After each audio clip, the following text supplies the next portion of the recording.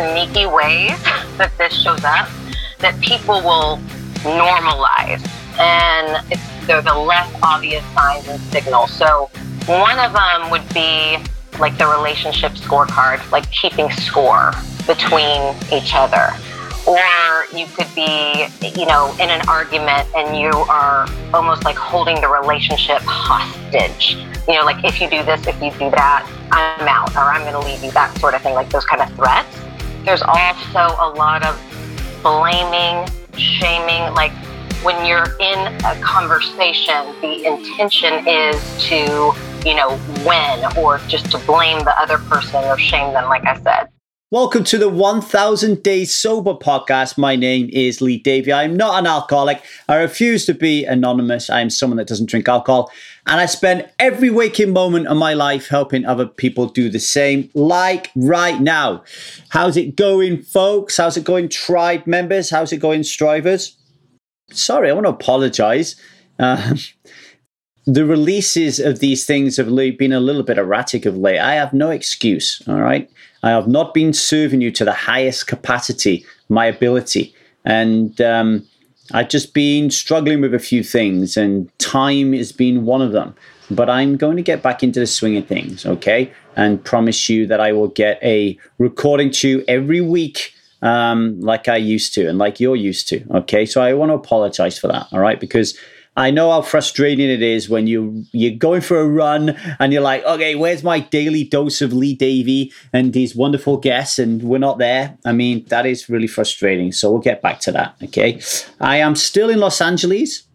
Hopefully, I will get a work permit by the end of August. That's what the government here in the US is telling me. And when that happens, I can start to look forward to settling my roots down here. But most importantly, I can get on a plane and go to the UK and see my boy. I can't actually leave the country right now unless it's exceptional circumstances, and then you need to seek authority. And that's been really hard on me. It's been really hard on me because I have a 20-year-old son in Wales, and I haven't been able to see him for between around 18 months now.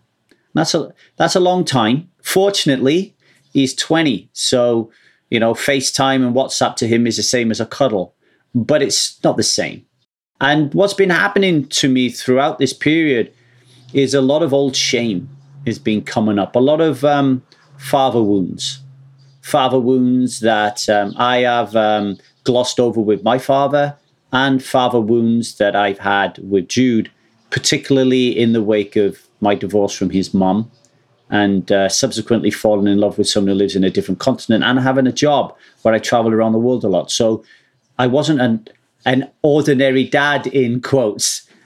And that doesn't mean that I was a bad dad. I don't think that at all. I don't think that at all. It's just I do wrestle with what could have been sometimes. Did I make the right decision to chase my dreams, or should I just stayed local and spent more time with him? And there is not an easy answer. It's a very difficult question. So I've been facing those issues with a lot of compassion, a lot of self-love and a lot of self-care, and encouraging you to do the same, but really looking forward to getting back and seeing him for sure. But while I have been in LA, I've been working very, very hard. 2021 has been a massive year for me in terms of growth.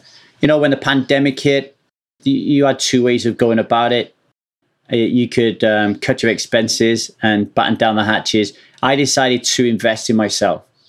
I've always, since I've been a kid, like when I get into something, I want to be the best that I could be at that thing. Not driven by perfectionism or nothing like that. Not in an unhealthy way.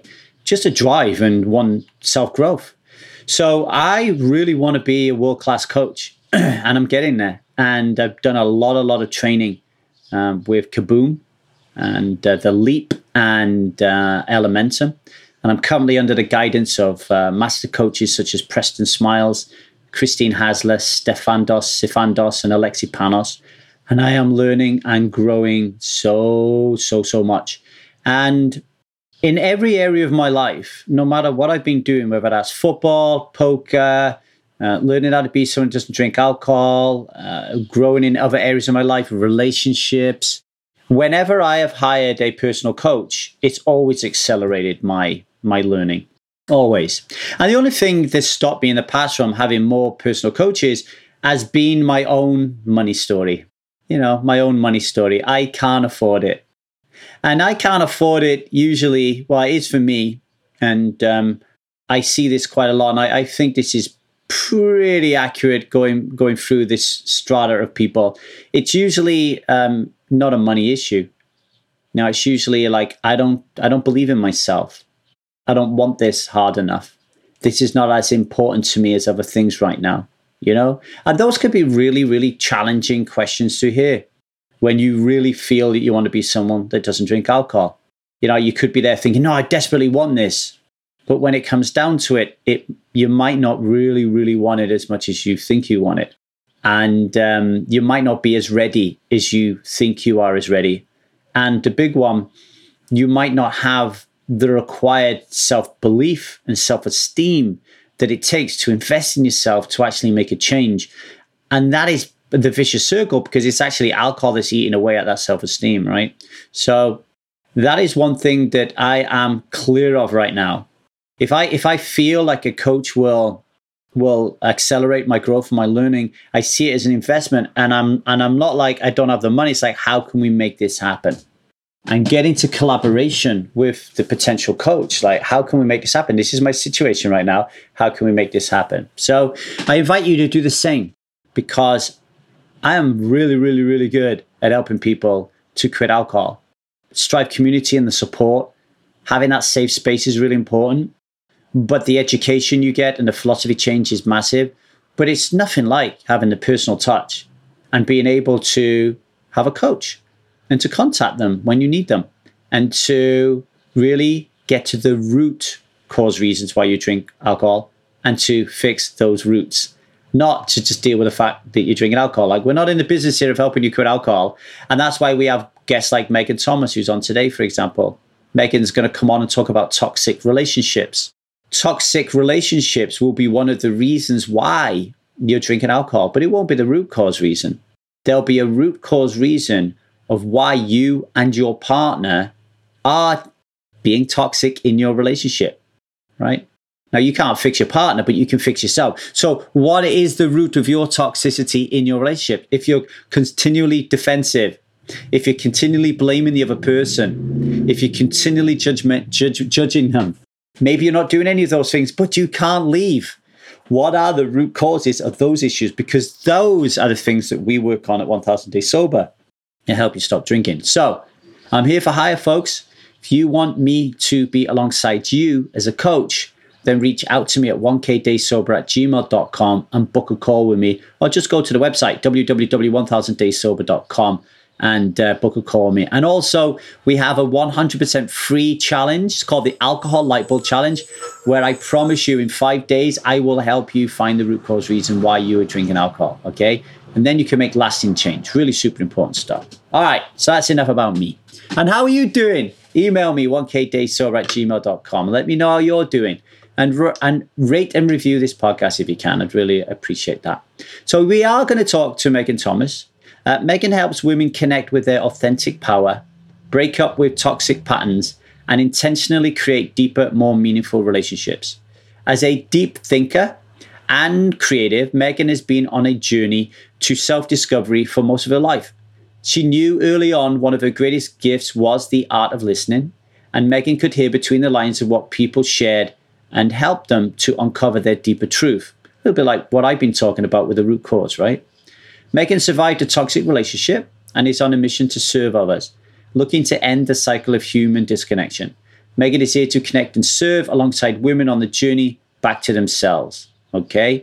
Now, I don't know what podcast player you're listening to, but you'll be able to reach out to Megan at any point in those podcast players. You'll see the link. Or you can email me at 1kdaysober@gmail.com and I'll put you in touch with her personally, okay? So without much love, I will leave you the hell alone and keep you in the capable hands of Megan Thomas. Thanks for listening. Megan Thomas, how are you doing? Woo-hoo, I'm doing good. Happy to be here, Lee. Well, we were just talking, weren't we, in a couple of minutes before we got on here about the ups and downs of life, about, even if you're a rock star, every now and then you feel a little bit low. And that will segue nicely into what I want to talk about, because I want to talk to you today about toxic relationships. And, I actually think I'm in an amazing relationship. And even though I'm in an amazing relationship, every now and then I can go up, I can go down. I've been in a relationship that ended up being toxic, but it's been so long ago, I can't remember it. So you work with this kind of stuff every day. How would you define a toxic relationship? Yeah, really great question. There's lots of different ways, but essentially a toxic relationship is repeated, mutually destructive modes of relating between two people. And I love Mark Manson's definition of it as well. And he says it's when two people are prioritizing love over the three core components of a healthy relationship, which is respect, trust, and affection. So often when we're caught up, it's like, but I love the person. I just love them so much. But underneath it all, we are giving up so much of what we say that we value to survive in that dynamic, which is really unhealthy for us. Yeah. Tell us that quote again. Yeah. So a toxic relationship occurs when one or both people are prioritizing love over the three core components of a healthy relationship, which is respect, trust, and affection. That's trust Mark and Manson. Affection. Okay, so I imagine if someone's listening to this, they will be thinking to themselves, or someone would be thinking to themselves, well, isn't love, respect, trust, and affection? Right. And in our mind and in our brain, that's what we think, that's what we feel. But if we really looked at the truth of what's happening in the container, in the relationship, we actually have a lack of trust. There's a lack of respect, and there isn't really real affection because we are relating to our partner in a way that is extremely unhealthy. Is there a tie-in here? Is there a tie-in here with, like, whenever I think of love, the first thing I think of when I think of love is societal conditioning's view of love, right? Right. So, for example, I love my mom. I love my dad. I love my sisters. I love my wife. I love my kids. Why? Because I'm supposed to love them.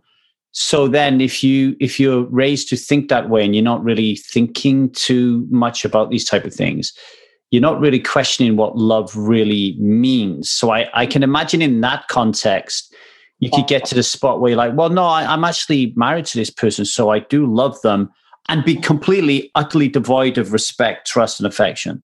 Exactly. I love the thought of even like, just because you don't cheat or, have an affair doesn't mean you're committed in the relationship. And just because you're in the marriage or in the, relationship, whatever it is, it doesn't mean that it's necessarily, what's aligned for you, what's right, and that there's true a healthy representation of love and admiration and respect between the two people. Yeah. So how can somebody who's listening to this, how can they pick up that they're in a toxic relationship? Yeah. And I guess what I'm asking here is a subtlety. So let's say you're in a relationship with someone and this guy's battering you, or you're in a relationship and this woman is just absolutely verbally abusing you. All right, we see those extremes. But what about in a subtle zone where gaslighting and that kind of thing might be going on? Yeah, totally. Yes, that's such a great question. There's a lot of sneaky ways that this shows up that people will normalize. And they're the less obvious signs and signals. So one of them would be like the relationship scorecard, like keeping score between each other. Or you could be in an argument and you are almost like holding the relationship hostage, like if you do this, if you do that, I'm out, or I'm going to leave you, that sort of thing, like those kind of threats. There's also a lot of blaming, shaming, like when you're in a conversation, the intention is to win, or just to blame the other person or shame them. Like I said, there's a lack of trust typically, and a lot of jealousy. Some people think, well, I like that my partner's jealous. It means that they, care about me. But it's really not that healthy for us or good for us to really be, jealous of our partner. Some other ways would be, and where there's almost like this constant stress, like real high highs and real low lows is what I say, to where you're noticing there's a lot of arguments, like almost, it can be weekly, it can be daily, or you're taking this inventory about your relationship and thinking about like, wow, every time we go on vacation, we get in a fight. Or every time we do something on the weekend, we get in a fight. If you're noticing that you're starting to pull back from other relationships, like you're disconnecting from friends, from family, or even, from doing things that you love to do just to serve that partner or just to stay in the relationship, because there's a lot of like fear of separation typically in these relationships, and they're so consuming and intoxicating. That's kind of like the deathly trap. So those are some more or less obvious signs that you could be going down the road to toxic relationship. I got a couple of things that to talk about on those scores. Keeping score. Okay, so obviously there's a lot of people listening to this who are really struggling with alcohol at the moment, or they're in a relationship with somebody who is struggling with alcohol. Oh man, in my first relationship, one of the things that I used to do, not proud of this at all, but I just got to a point where I was at breaking point. And that was literally filming. Like I would try to film my wife. Yeah. So I could, so I could show her back what I was experiencing, because the difference between being drunk and being sober is just so Jekyll and Hyde. When you're trying to explain to somebody who's sober what is actually going on when they're drunk, it's like they just can't get it. But at the same time, by filming it like this, I mean, I look back at it now and I think it's so disrespectful to do that, and so shaming, right? Right. And I would also write things down. Like I would literally be going, okay, I just had a fight. I'm going to go upstairs. I'm going to write all this shit down. Okay. Yep.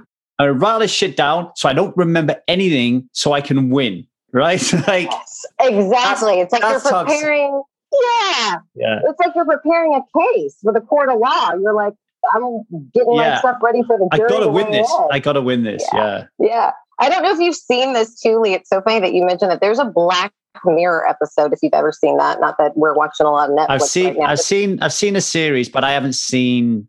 There's one where it's like you could literally record what you're seeing. Yes, about a couple. Yes. Right. And he's like, you said that at the dinner. And she's like, no, I didn't. And he played it back. And rewinds it. Yeah. Yeah. Okay, folks, listen, if you watched that Black Mirror video episode like I did and said, oh, I wish I had that, you're in a toxic relationship, right? Like, do you know? It might be. What I do now, like sometimes I'll be triggered and I'll do that, right? Like I'll be triggered and I'll go upstairs and I'll write that shit out, right? I just want to say to people, like, I don't think my relationship is perfect. And, but I recognize that my relationship with my wife now, Liza, who I love dearly, has been toxic, right? I recognize that. And I recognize that I get triggered into those same toxic behaviors even today. But I think the difference is, and this can segue into the question, what can we do about it when we realize we're in it?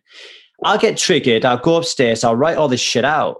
And then I'll say to myself after I've written it out, what the fuck are you doing? Like, you can't take this to her. Like, this is completely and utterly blaming her. You're not taking responsibility. So then I look back through it and I say, how can I take 100% responsibility? Yes. And that's how I avoid creating the toxicity. Yes, you are right on the money. So to answer your question, and that's pretty much it from the get-go. It's like, what do we do when we realize we're in one? Or what do we do when we realize we are showing up in a dynamic that could be toxic, let's say, or we're relating to our partner in a toxic way? And typically when I work with my clients, the first thing I have them do is to get radically and brutally honest with what's going on. like what is actually going on in the relationship, because we expend so much energy, right? Like you said, like trying to like prove ourselves, or like, oh, I just, what's at the bottom of that is like, I just want to be seen and heard. You can't see what you're doing, so let me show you. And I'm going to take all the notes, and I wish I could record you. And it's all this anxiety around what's really going on is that you're not able to connect to the person in the way that you want to connect, or you're making excuses for their behavior, justifying, rationalizing, empathizing. There could be some of that going on. So to get really brutally honest and put on like those truth goggles, and you just speak the truth, or you just speak the facts of what's going on, would be an initial step. And then secondly, at least for my own healing journey, my second step was seeking support. And that was, working with a coach or going to a counselor, whatever that is, but it's doing your own individual work versus like trying to go to like a couples counseling type thing. Yeah, I was gonna comment on that, and you can expand upon this with your personal experience. But I imagine when you want to do this work, that trusting the other partner is a part of it. So if you don't feel like you can, let's say you feel like, I'm going to be open up here, I'm going to be vulnerable to this person, and you're in a toxic relationship and you feel that they are just going to kind of like really trample you down and you can't take that, then you're going to have to find that support and to go do that work somewhere else, right? Absolutely.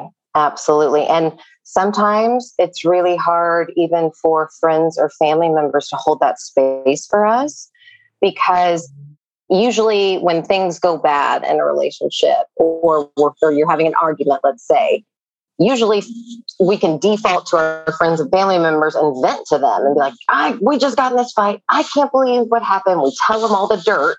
Sometimes, not always, but that happens. And then because this dynamic is just so intoxicating and there's so many high and lows, and we get back with the person or we stay with the person, at some point, the friends and family get to where they're like, I can't understand why you're doing this. I can't support this, or I don't know how to help you because you've been saying all these horrific things that have been happening to you.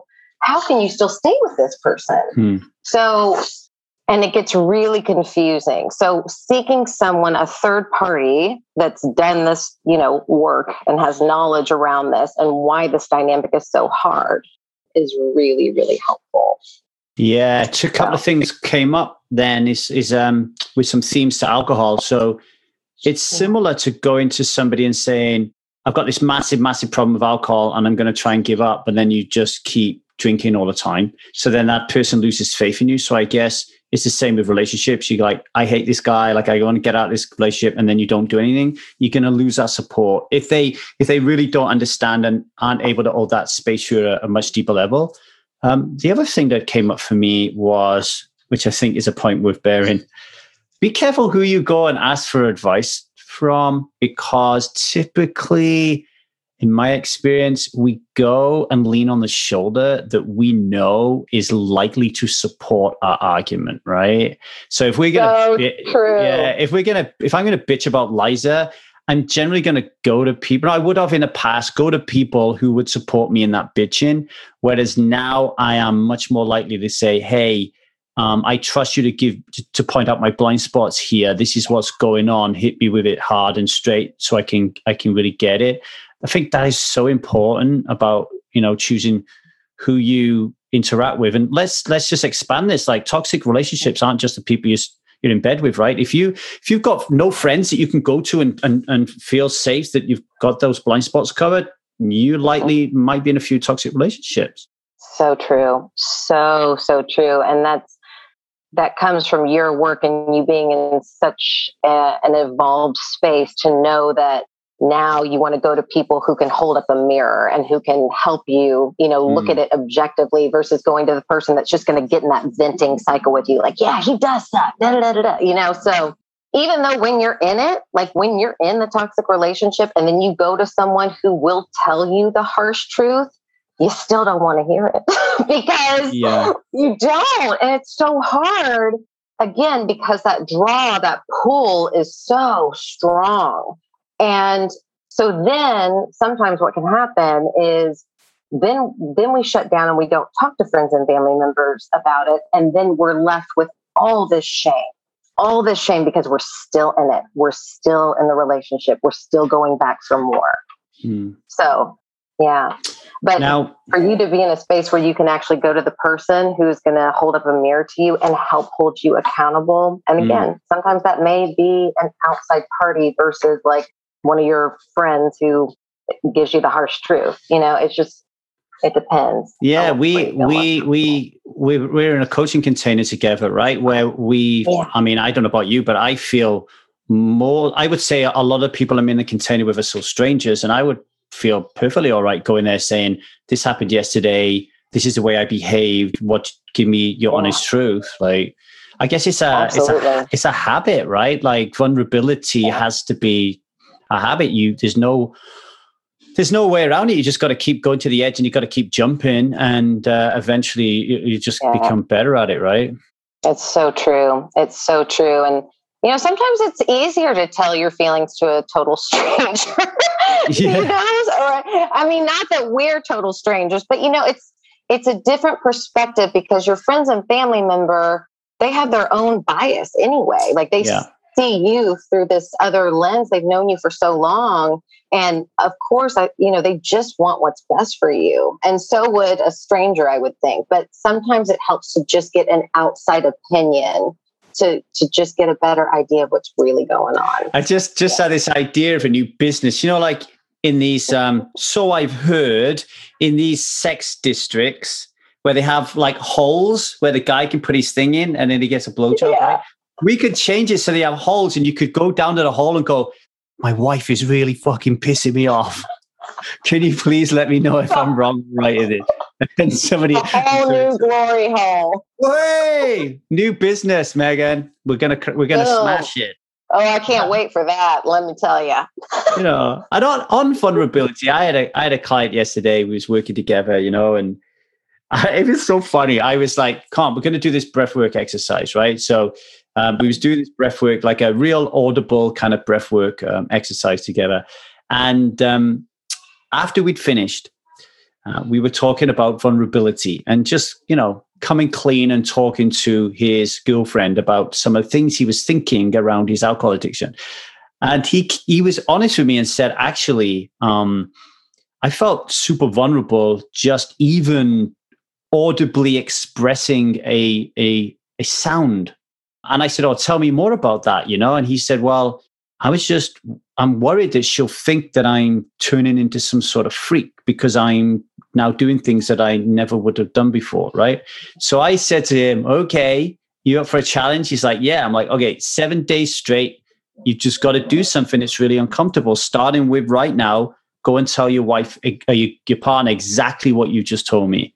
And then come back on Marco Polo and tell me how that went.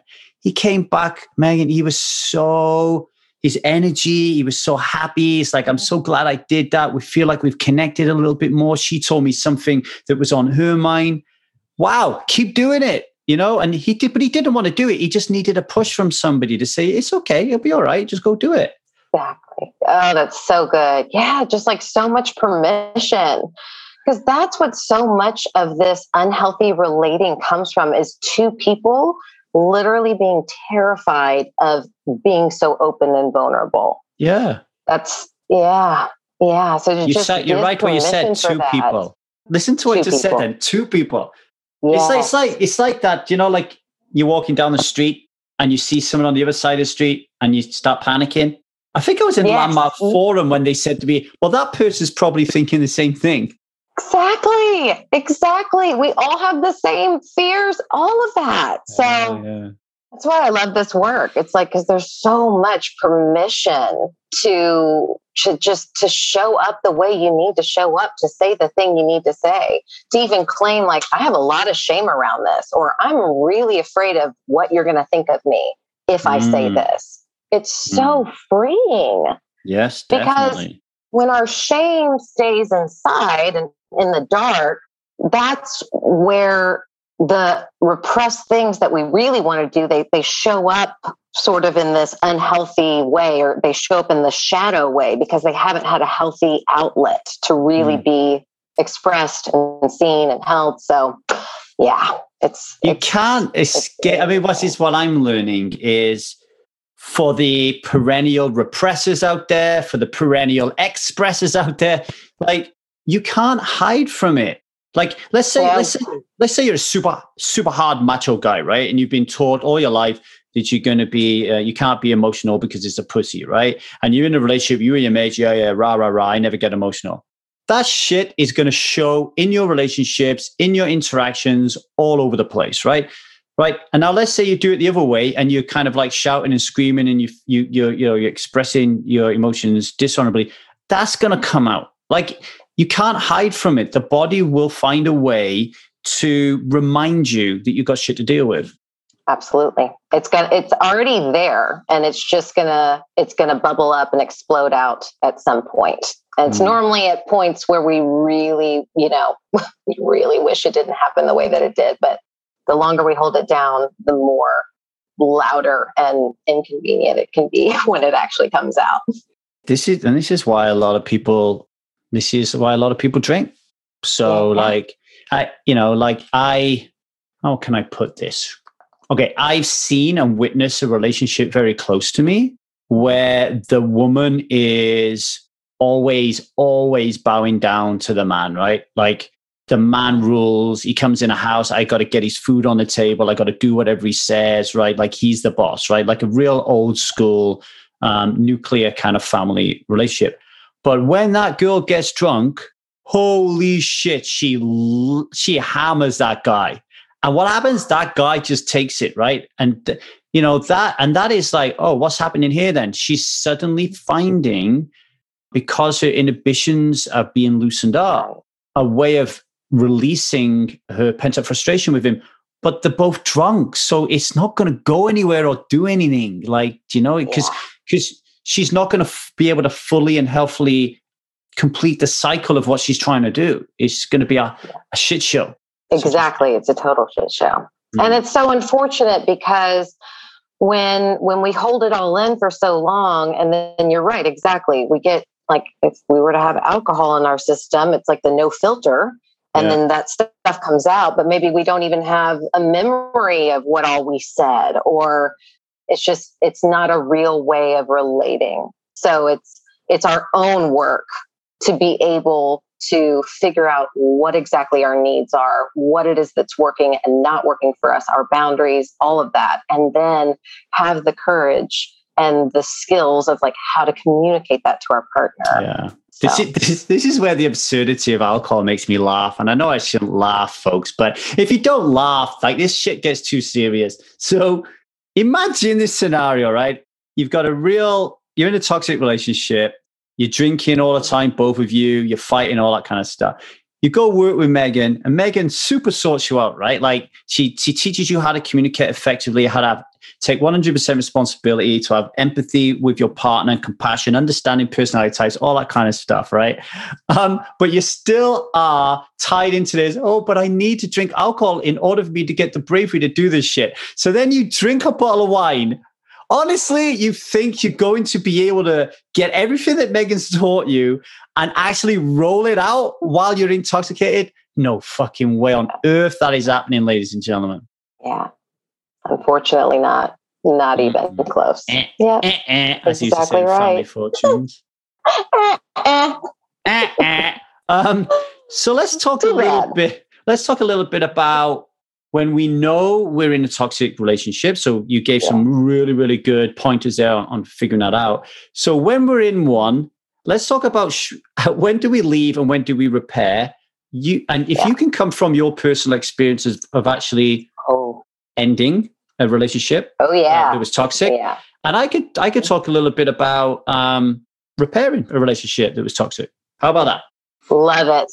Oh, we don't have enough time in the world to talk about all my what I've been through, but that's why I'm able to do this now, because honey, I've been through it all. So again, when we're in this kind of dynamic, it's like it takes over everything. It becomes the center of your world. You are surviving you think this relationship is the only way you can survive. So when you do start to wake up and really see, wow, we're fighting all the time. I'm getting blamed. I'm getting shamed. Everything is projected on me. I can't wear, I was told I can't wear certain clothes. I can't hang out with certain people. I'm only allowed one drink if I go out with friends. It started to get really, really bad. And there's obviously those more subtle signals earlier on, but I ignored them to stay in this for lots of reasons. But when it came time that I was like, this is not working for me anymore, because we were so enmeshed and we were so intertwined. And quite frankly, I had kind of cut off a lot of people in my life to stay in the relationship. So it's like, he's all I had. Yeah. So we went into it trying to resolve it through couples counseling. Like I went to a counselor on my own. He went to a counselor on his own. Then we did couples counseling work together. And I think it would be a long and hard road for someone to go from a toxic relationship to a healthy, thriving, loving one. I'm not saying it's impossible. Anything is possible. It's really freaking hard work because both people have to want to change and both have to be committed to that work. Because often, and I will take, me full responsibility, when I was in that space, I was like, if he would just work on his shit, would be good. Because I'm good. I don't have trauma. I don't have this. I had some waking up to do, right? But I really wanted to do the work. I really wanted to make it work. We interrupt this incredible conversation between Megan Thomas and Lee Davey to bring you an important news flash. Lee Davey has been in a toxic relationship. Lee Davey has been on the receiving end of a toxic partner. Lee Davey has been a toxic partner, and he has learned so much through those experiences. If you want to learn more about what's going on in your relationships and how that ties into alcohol, then maybe you want to hire this guy as a coach. 62% of people who have gone through the Strive method are not drinking after 1 year. Imagine how much amazingness that could bring to your life if you work with this guy, yourself, individually, personally, one-on-one. Head to the website, www.1000daysober.com, to work with Lee Davey. Thank you. So both partners would have to really get brutally honest about the lack of trust, the lack of affection, all of that, which we did. And we held on for a while until, one or both people tend to fall off. So in our situation, he was like, I don't want to do this anymore. Right. So I don't want to do the work anymore. Yeah. So we split up, but then because of our attachment style and this way of relating and this kind of fantasy bond we were in, he came back and we decided to both individually do our own work, which is what I would recommend from the get-go now. I don't think it works going in together. It's like both people need to do their own work. So I hired my own coach and he hired his own coach. And we both grew exponentially in those containers. And for me, and I think he realized it too eventually, but for me, it's like I knew that the more I learned about myself and what I really wanted and what I was really doing subconsciously, I was like, I can't be in this relationship anymore. So that's my story. It sounds like, thank you for sharing that. It sounds like in doing your own work, you was able to untangle yourself from this enmeshment. Yes, because you're almost blind to it, right? You have these little bits of awareness, we could keep fighting, or man, half the time I feel great, and half of the time I feel like shit. It's constant conflict and making, breaking up, threatening, leaving, coming back. It's exhausting. And it wasn't until that I actually detached some and really got more clear about what was going on instead of just being so, just engulfed in the actual relationship itself, that I realized just how unhealthy we were both relating. Yeah, that's a really good point. When I left my 15 to 20 year relationship, this is gonna sound really bad, but I'll just say it as it was. There was a lot of grief and pain and sadness, but after a couple of days, there was almost a euphoric feeling of a release of a sense of responsibility. Like all of a sudden, I don't have to fix anything. And it really manifested itself in a wave of physical, mental, and spiritual energy, which I felt a number of times, like when I stopped drinking alcohol and most recently in my coaching containers, you just feel an extra kick. Also changing my diet tremendously. It's almost like most of us go through life with a handbrake applied and some of us think that we're doing really well. And it's not until someone takes it off, you're like, holy shit, I could really go up a few gears. Yes, exactly. Like when I think back on it now, and especially, what all we're discussing in our coaching container, I was living in a constant state of panic, pretty much is what it felt like. And I actually had my first and only ever in my entire life, a full-blown panic attack in that relationship right towards the end. Right. And that's when I was like, wow, my body is literally begging for me to step away from this because I can't function in it anymore. Mm. And it's when those relationships end, it is like a death. I mean, it's like, it is so crippling. And on the other side of that, when there's so much energy now that's not being expended and trying to survive in that relationship, and it's just there for you, you're like, whoa, oh my gosh, this feels amazing. I don't have to fight all the time. I don't have to defend myself all the time. I don't have to, provide evidence that I didn't do this and I didn't do that. I can wear what I want now. What? I mean, it's crazy, but it's normally how it goes, right? And it follows the pattern of that, like really low, and then it's a really high. So, and that enmeshment as well. It's I guess it's much more than just being enmeshed with the individual on an emotional level. There's a house together, there's pets together, there's art we've bought, there's CDs and music we've got, there's photo albums, and then there's family. Like, I think one of the most heartbreaking things from my split was not being able to see my in-laws, who were really like my surrogate mom and dad. Yeah, that's so painful. And then they're gone. Mm-hmm. Yeah. So, it's like a breakup by association. It's like you lose so much in that breakup, so much. And especially when a lot of your identity is wrapped up in that relationship, which mine was, it's like, oh my God, who am I now? What do I do now?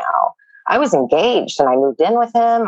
We put the save the dates out. I bought the dress, booked the venue. I mean, all of that, and had to call it off. So it's painful. Super brave.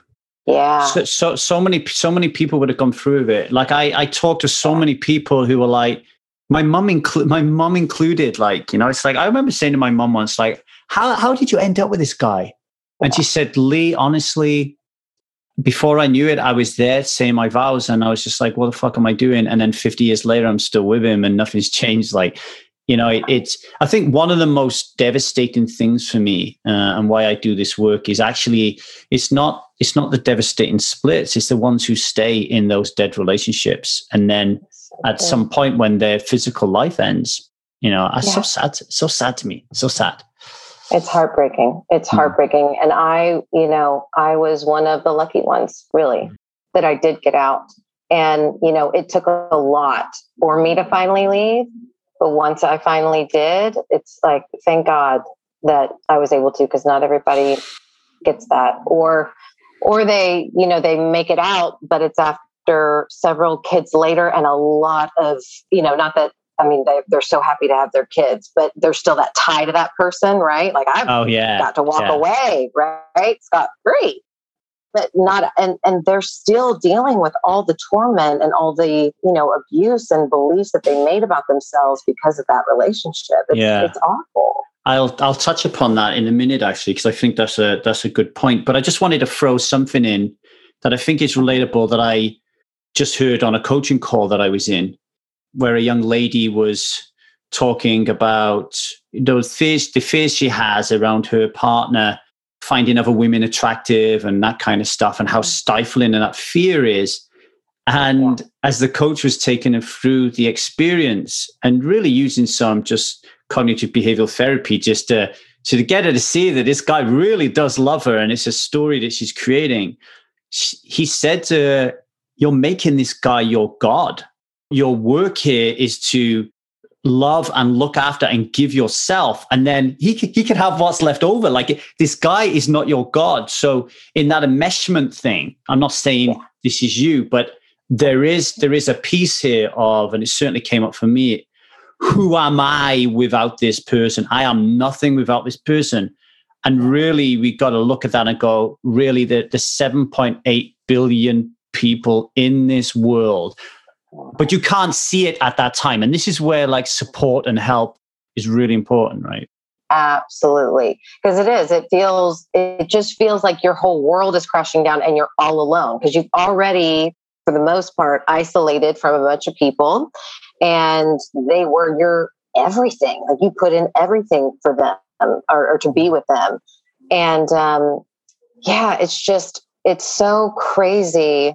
And often, and this, ties into just codependency as well. We don't want to meet our own needs a lot of the time, right? It's like, we don't want to have to do it. We want someone else to do it. That's why I'm so obsessed with them meeting it, because I don't want to have to do that work. Yeah. And that is, unfortunately or fortunately, however you want to look at it, what we have to do. And just like how they say, you can never make someone else happy unless you're happy. Well, you can never really meet anyone else's needs or teach someone how to meet your needs if you don't even know them. No. So that's a part of, my work too with clients is like, what is it that you really need? What are your values? What are your standards? And at what point did you abandon those to stay in this relationship? Yeah, I think that's amazing. I'd even go back one step further, and I think it was Alain de Botton, the English philosopher, when I read this, he asks the question, why did you get into this relationship? Yeah. Okay. Yeah. So I'm just going to be brutally honest here. I've been married twice. Mm-hmm. A significant reason that I got into both relationships was they were beautiful women. Mm-hmm. And there was some part of me, my programming, which was like, you need to have a beautiful woman. And if you lose this beautiful woman, you will not find another one. So stick close, right? Yeah. Now, I want to just kind of like expand on that a little bit, to just give some people hope, I think. Hey, where am I going to go with this? So some of the things I could tell you and this audience, and I have been doing for many years, could honestly, I wouldn't be surprised if people are like, how could anybody be in a relationship with this guy, right? But here's the truth. Here's the truth of the matter. And I'll make it very simple. So I've been in two real core relationships spanning 35 years, right? And there's been times in those relationships where I have vigorously defended to the death my need to be right. And I haven't just defended it because I thought I was wrong. I defended it because I thought I was right. Yeah. Then as I become more woke, above the line a little bit more, I'm more conscious, I'm doing more work, and I'm understanding myself a bit more, then I'm able to go, holy shit, I was so fucking wrong all the time. And then I have to go back and I have to apologize. I have to seek forgiveness. I have to understand and forgive myself, right? So why am I saying this? I was clearly in a toxic relationship with myself, but had no clue that I was in a toxic relationship with myself, which I think is very different now to somebody who knows that they are. Let's take gaslighting as an example. I've gaslighted people, right? Yeah. Last night, a bit of gaslighting came out of me, right? Yeah. I've done it though, and not being aware that I was even doing it. Right. If you're aware that you're doing it, that's a different problem. Right. If you don't know you're doing it, or you don't know you're doing it and you're not willing to really work on what it is you don't know. Does that make sense? Yes. Yeah. That hits the nail on the head, because what you just said is actually something that I would do to justify someone's poor behavior. And what I mean by that is, let's say my ex would gaslight me, but I would say he doesn't even realize what he's doing. And when I would bring it to him, you know, he'd be like, oh, I didn't even realize that or something. But, you know, if only awareness was enough, right? But the fact is, when you bring that to somebody, or you just say, hey, this really hurts me when you do this. I don't know if this is your intention, but the impact is painful to me. Yeah. And if they can't meet you there, or they can't say, wow, I need to turn and look at that, then there's not a whole lot of hope there, because that's where you're kind of at a standstill. Yeah. So, and you need some serious patience around that. I mean, like, this is a good example of like last night. So I opened up to my wife about something that she'd done that had triggered my inner child. And as I explained this to her, she obviously responded as a human being would do. And then I responded by saying, something like, I can't believe you're defending yourself right now and you're not meeting me. And we had a bit of a fight about it, but we ended it okay. Like, because we do now, we just like, Liza was just like, look, I'm putting my boundary up right now. I don't want to talk about this. And I said, I'm going to respect that, but I want to talk about it tomorrow. Perfect. I slept on it. I woke up this morning and I said, I want to apologize for last night. I want to take full responsibility for it. I was gaslighting. I was telling you that you were being defensive when it's quite clear, and I've slept on it, that I was super triggered all the way through it. And I was in survival brain. I was like, right. But recognizing that and wanting to go back. Now, Liza has a choice then, right? She can say to herself, do I trust this guy? Let's go back 10 years. She can say, do I trust that this guy is going to get it? Do I trust that this guy in his heart is a good guy and he's going to get it? Or is this a real bad egg, right? Yeah. And somewhere along the line, Liza said, no, I think this guy will get it. And I'm so glad she did, because I'm getting it. Yeah. But I would have also understood if she would have let me go and said, this is not the guy I want in my life. Yeah, sure. Exactly. So it is a tough decision, isn't it? It absolutely is. And so many times I hear this all the time. And it was my big fear and story as well, of like, I'm going to do all this work with this person and I'm going to go through all this hard stuff. And I'm going to walk away. And then later he's going to end up great, work on all of his shit, heal it. And then someone else gets to reap the benefits. Right. So I would stay.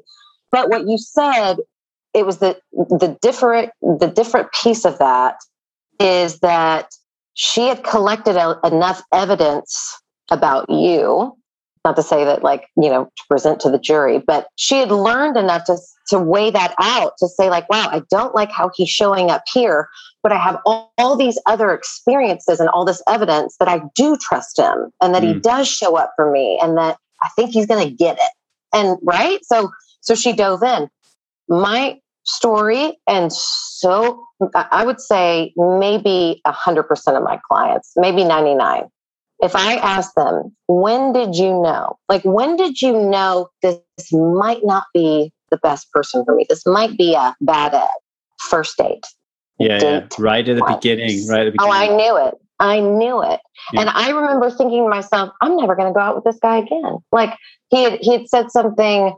It was an interesting question. I think he asked me, you know, what would your ex-boyfriends say about you? If we lined them all up, what would they say? And I was like, oh, that's kind of a great question. I'm fine. I said, they would complain that I would make them go too deep, too fast. Like I want them to talk about like real deep stuff. What would your exes say about you? And he said, oh, that in arguments, I go for the low blows. Like I will hit you with something that I know hurts. I was like, fuck, I'm not going out with that guy ever again. And then I got engaged to him. Yeah. You know? So you know, and that's why, again, if we really look back and dial it down to our values, our desires, our wants, what we say we want, at some point we abandoned ourselves. We abandoned our truth because he's so hot. I just want to get married. He makes me feel this. The sex is great. La la la. Whatever it is. I'm not alone. Yeah, I'm not alone. Big fear. I'm not a freak. I'm normal. Right. I'm with somebody. I'm lovable. Nothing's wrong with me. I'm desirable, I'm wanted, all of that. One of the big things that has really helped me to really be able to take 100% responsibility, and I certainly have more compassion with Liza and stuff, is attachment styles.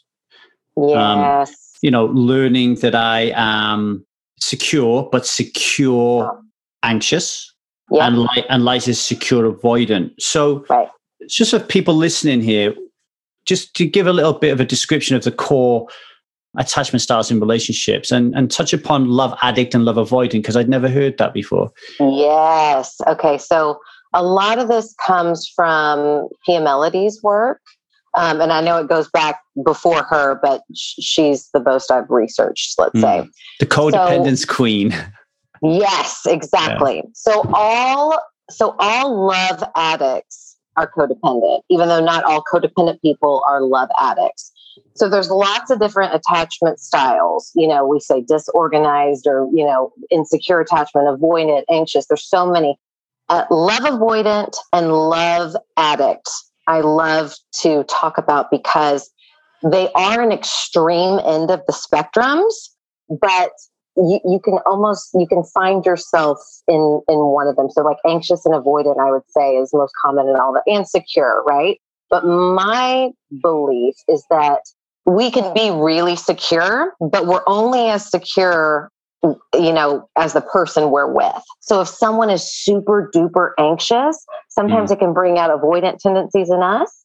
Or if someone's really, really avoidant, that can spike up a lot of anxiety in us sometimes. So I'm going to tell you what a love avoidant is, what a love addict is, and then how they came to be, basically, and how they relate to each other. So I'll start with a love addict.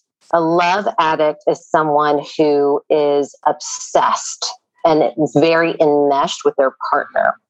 So it started because as a child, they faced a lot of emotional or physical neglect from one or both parents. So again, it can be extreme, as, maybe they had a parent who was an addict or not around at all, or, who knows? Or it could just be, the kid played sports and they, went to a great school and all these things, but the parents were always working and they were never really around. Another way this can show up is you can have one parent who's really emotionally available, but then another parent isn't. So there's a lot of inconsistency.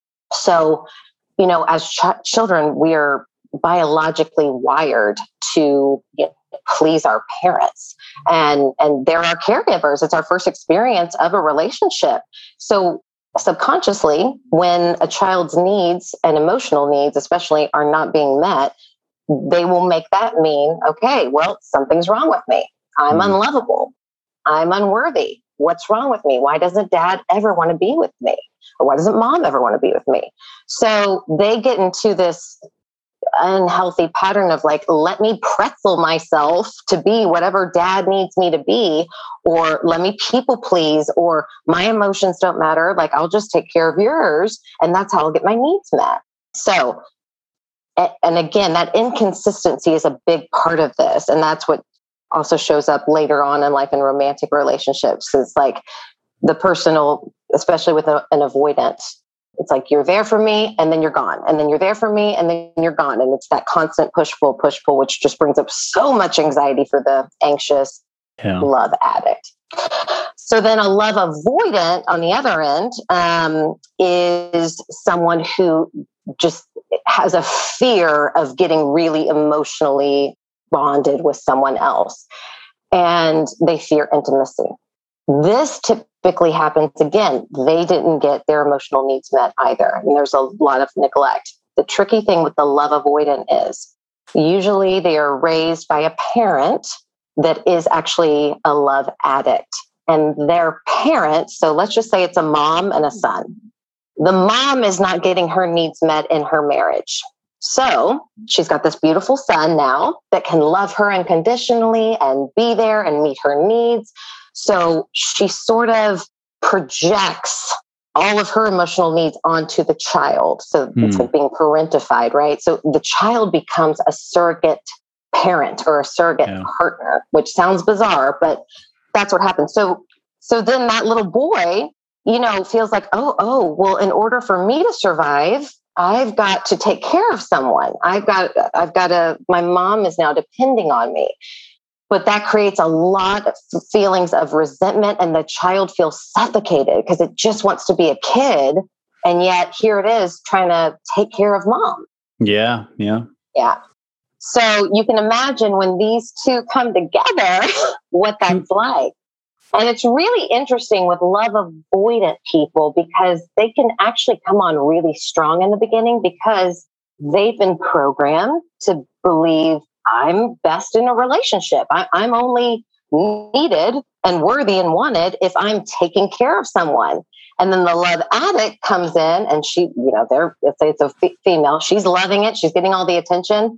And then she starts to get even more and more obsessed. And the love avoidance, like, whoa, I'm smothered again. I can't handle this. I got to get out of here. And that's the whole cycle that takes on. Yeah. I identify with love addicts. Yeah, me too. Yeah. I definitely identify with love addict. And I can see how my love addict pattern, and I think it's really important to use that pattern so we don't define ourselves as being a certain way. Yes. Because it's just happening, right? It's not like we decided that we're going to be a dick one day. It just happens because, as you said, it happened in childhood, and who can remember?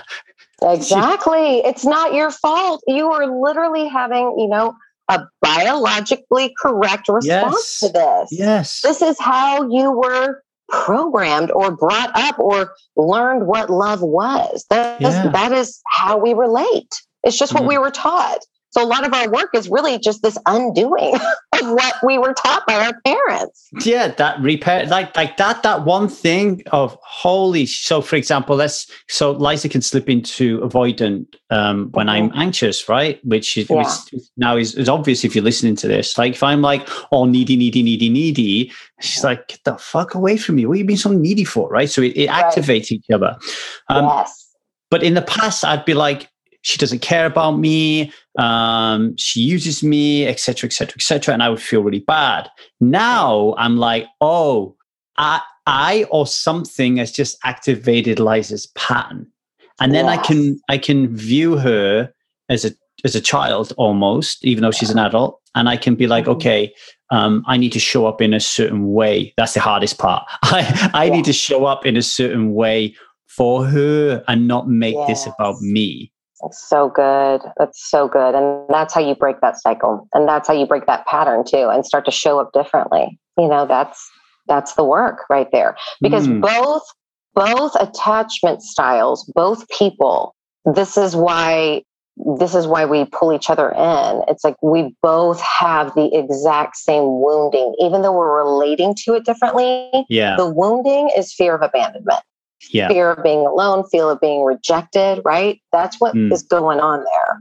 So if you can learn to see that in the other person, it's like, how can I show up to meet their needs and also express what mine are in a healthy way? That's where the healing takes place.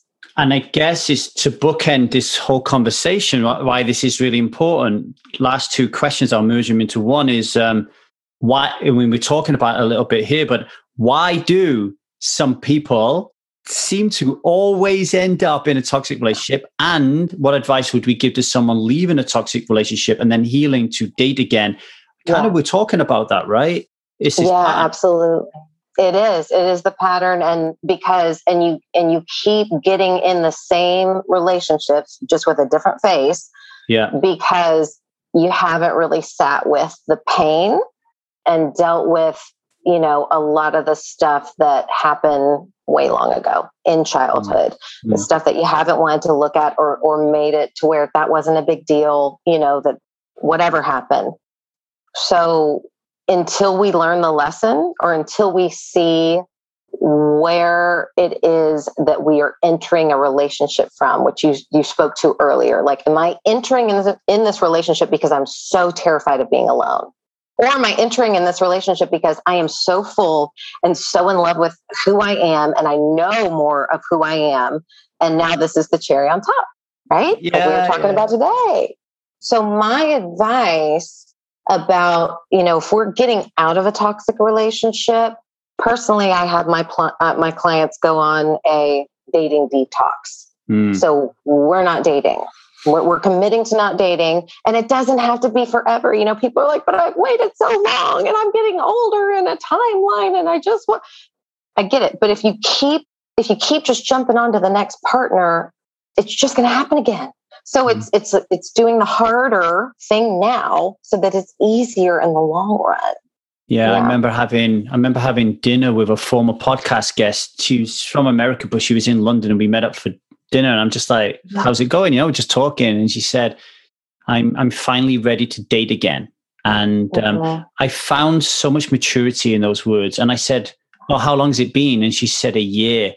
Yeah. And as we were talking about it, I realized that the year wasn't the metric. It was her understanding of her own body, her own mind, her own soul, her own patterns. She knew when she was ready, right? Whereas for me, I know now that I wasn't ready. So I again, I'm like you, I would be kind of like, okay, I think the work here is really understanding your toxic relationship with yourself, and then you're ready. Because here's a good example I had with a client the other day. She has an anxious attachment style. She started to date a guy who was hot, cold, hot, cold, hot and cold. Sex was amazing, but then she craved him and he'd go missing, right? So I said, what attachment style do you think he's got? And she's like, avoidant. Well, anxious avoidant is like, that's going to be really difficult, right? Yeah. So I said to her, I know this is like super highly rational, but what pattern do you want to be in a relationship with? She's like, secure. So it was almost like this guy is intoxicating. It's intoxicating. The sex, his six pack, everything is intoxicating. But for a long-term, it's almost like fuck the guy. But it's a long-term relationship. You want to be avoiding this guy like the plague. But there was something sucking her into it, right? Totally. Only that awareness now that she's doing the work that it's like, okay, let me try another guy. Yes. It's almost like on Tinder, you need to have like, what's your attachment style, and just filters for secure. Exactly. I wish that was a checkbox. Yes, I would. Oh my gosh. And I'll leave it with this too, because this is the non-sexy answer, but it's just the reality of it. When your nervous system and your body is actually so used to these just that intoxifying, unhealthy roller coaster kind of dynamic, it's going to take a minute for you to readjust to actually something that's healthy for you, because you like the roller coaster and now you're on the, I don't know, lazy river, gondola, whatever, and it's like, well, this sucks. But if you really want a healthy, secure, loving relationship, it's all available. And if you're doing your work and you are showing up and learning more about who you are, like if you exist, they exist. The other person is out there. It's just having so much compassion for yourself and so much grace and just that willingness to do the work and stay committed to that. So folks, you heard it here. You can fix up a relationship by doing the work on yourself, but don't do it alone. Reach out and work with someone like Megan. Megan, it's been really great talking to you. How could people get hold of you? What's the best way for them to get hold of you? Yeah, I pretty much do everything just through Instagram. So it's Megan, MEGAN _Thoma, THOMA. You can just shoot me a DM and we'll go from there. Super easy. Okay. Go seek her out, folks, and figure out if you're a love addict or love avoidant and get working on it. Thanks for being a guest on 1000 Days Sober. Really appreciate it, and keep up the good work. Thank you, Lee. Thank you. So happy to be here. Appreciate you. Thank you for listening to that conversation with Megan Thomas. I hope it opened your eyes a little bit, or certainly helped you to ask some questions when it comes to toxic relationships. If you would like to work with Megan Thomas, email me at 1kdaysober@gmail.com. If you would like to work with me, do the same thing. And if you would like to take part in our free 5-day challenge, the Alcohol Lipo Challenge, where we promise to help you uncover the real reason why you drink alcohol, then head to www.1000dayssober.com. Look at the top of the page and you will see the link to the Alcohol Lightbulb channel. I'll see you on the other side.